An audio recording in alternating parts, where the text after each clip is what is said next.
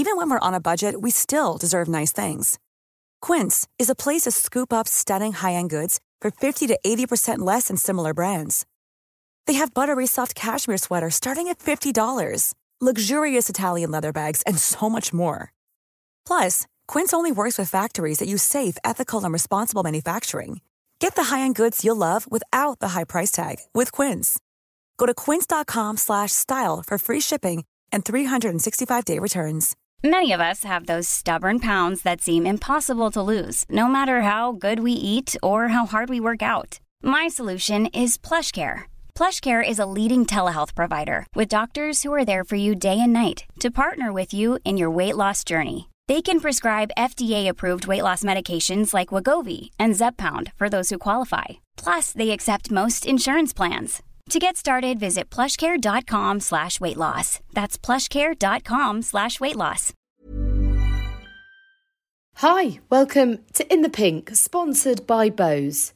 Stay home, stay healthy, stay connected. Okay, let's talk a bit more about your childhood and your upbringing. So you've mentioned your brother and sister, and I remember hearing your brother claim that he was a better driver than you.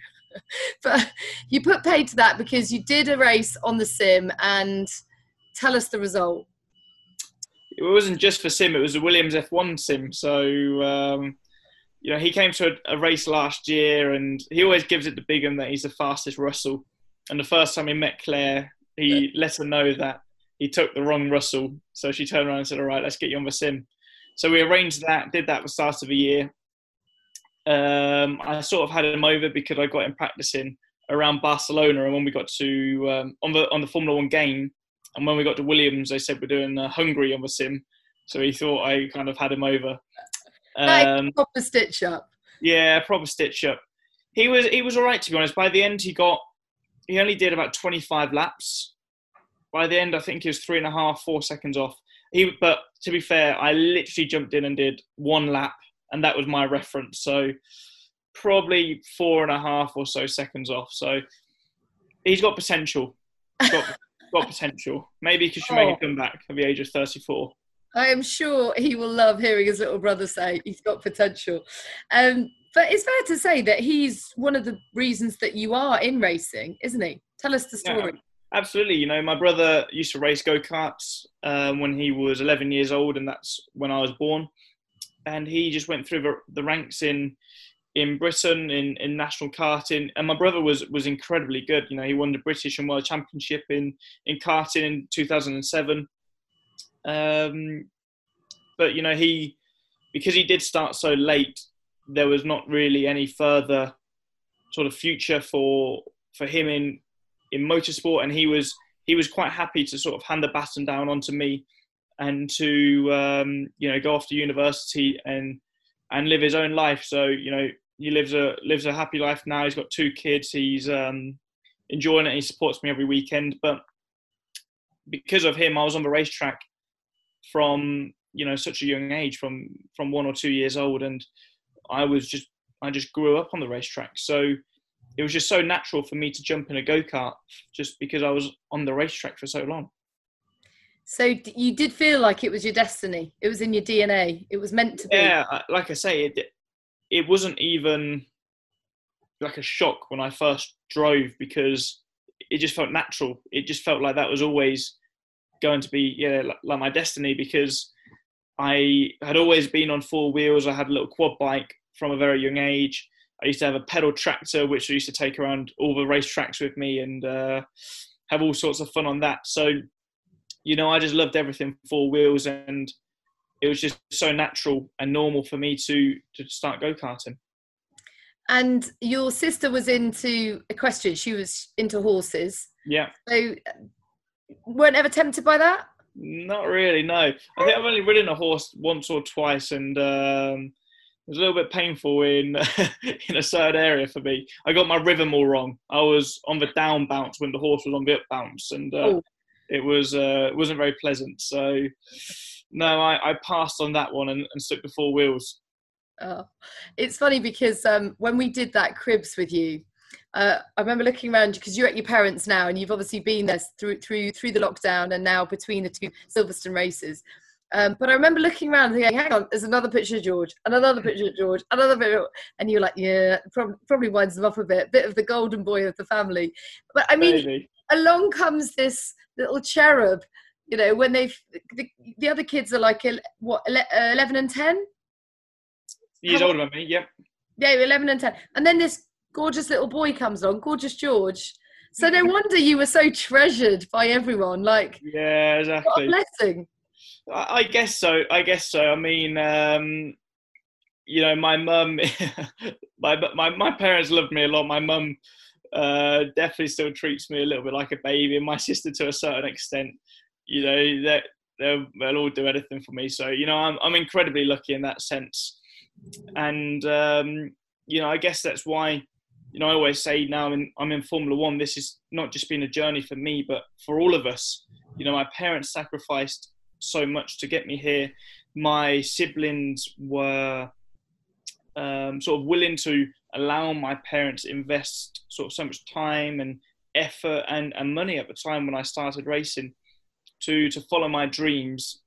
And without the support of all of them, you know, potentially I wouldn't be here today. So, you know, this has been the success of all of us, and that's why I feel like it's my turn to pay them back, not just, you know, financially, but to, you know, this whole dream of ours to sort of invest together.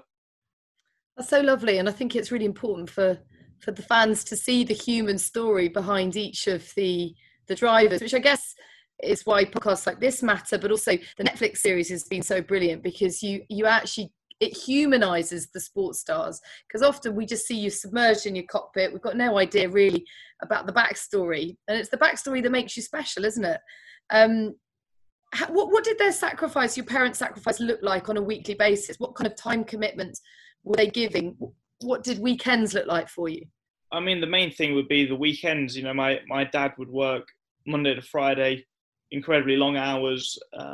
He ran the business, so I wouldn't actually see a lot of my father in the week. But always on a Friday night after school, we'd jump in a little motorhome and we'd go up and down the country going racing.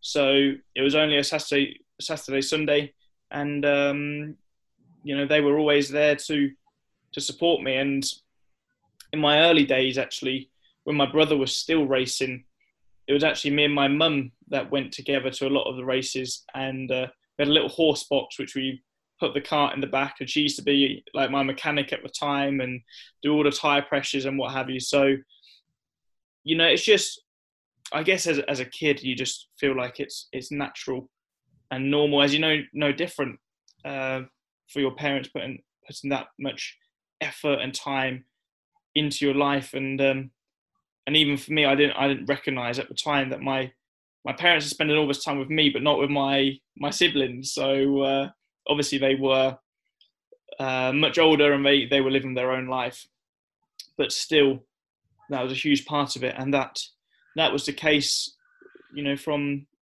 all of my life, really. From 8 to 13, my parents every single weekend were away with me. And did you ever feel like you were missing out on stuff that normal kids and teenagers did, or did that never come into your head? Yeah, definitely. I think it's natural to feel that. I know a lot of drivers who potentially haven't made it, who didn't miss out on things when they were younger, when I was, because, you know, I was focused on my job, and I just had one dream, and that was to get to Formula One. And I gave everything. You know, I recognised that from a pretty young age, you've got to give everything you've got. And it's definitely your late teenage years when, you know, your mates are out partying, going out clubbing at the weekend, getting drunk and getting on it. And like I say, I didn't necessarily miss it. I knew I could have done it, but I knew that it wasn't the right thing to be doing. So that's sort of a sacrifice you had to make. But, you know, I look back and I wouldn't change it for a thing. You know, I feel much more pleased in the position I am now than potentially if I was out having a great time every couple of weeks with my mates at the weekends and not be in this position. I'm sure your mates agree. When you were younger, like much younger, when was the point that you realised that you had enough talent to be a racing driver? And when was the point that you realised it was going to happen? Because presumably there were two different points in time, or maybe there weren't. Yeah, definitely. I mean, when I was a kid, I was incredibly confident. I thought I could, defeat the world, and I was invincible.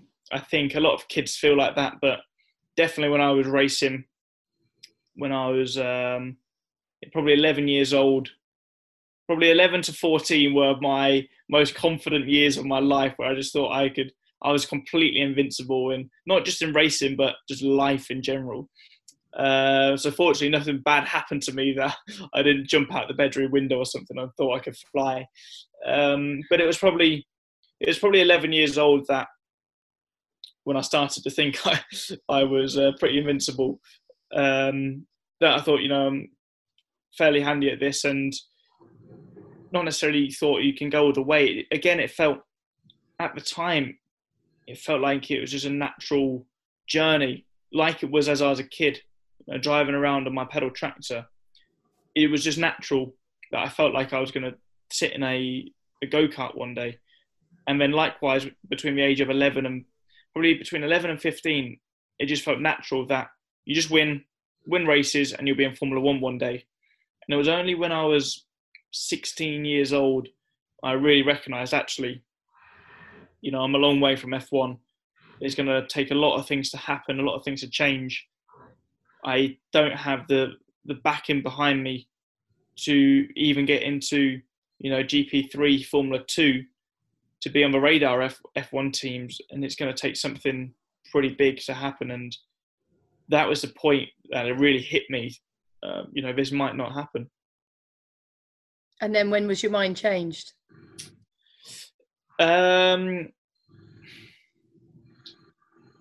I think the moment I got signed by Mercedes, that'll do it. Yeah, I think even then I signed an option agreement with Mercedes at the start of 2016, and they had the option on me until the end of 2016 to take me as a full-time junior driver or not. So I had to go out that year, prove myself. I was doing days on their simulator. And that whole season felt like a test almost to see if I could, reach the bar to get into Mercedes. And, I remember that phone call in October saying, yeah, we're going to sign you. That was probably the biggest relief probably I've ever had in my life, because that was the moment I knew if that was a no, that was game over. I would 100% not be in this position today.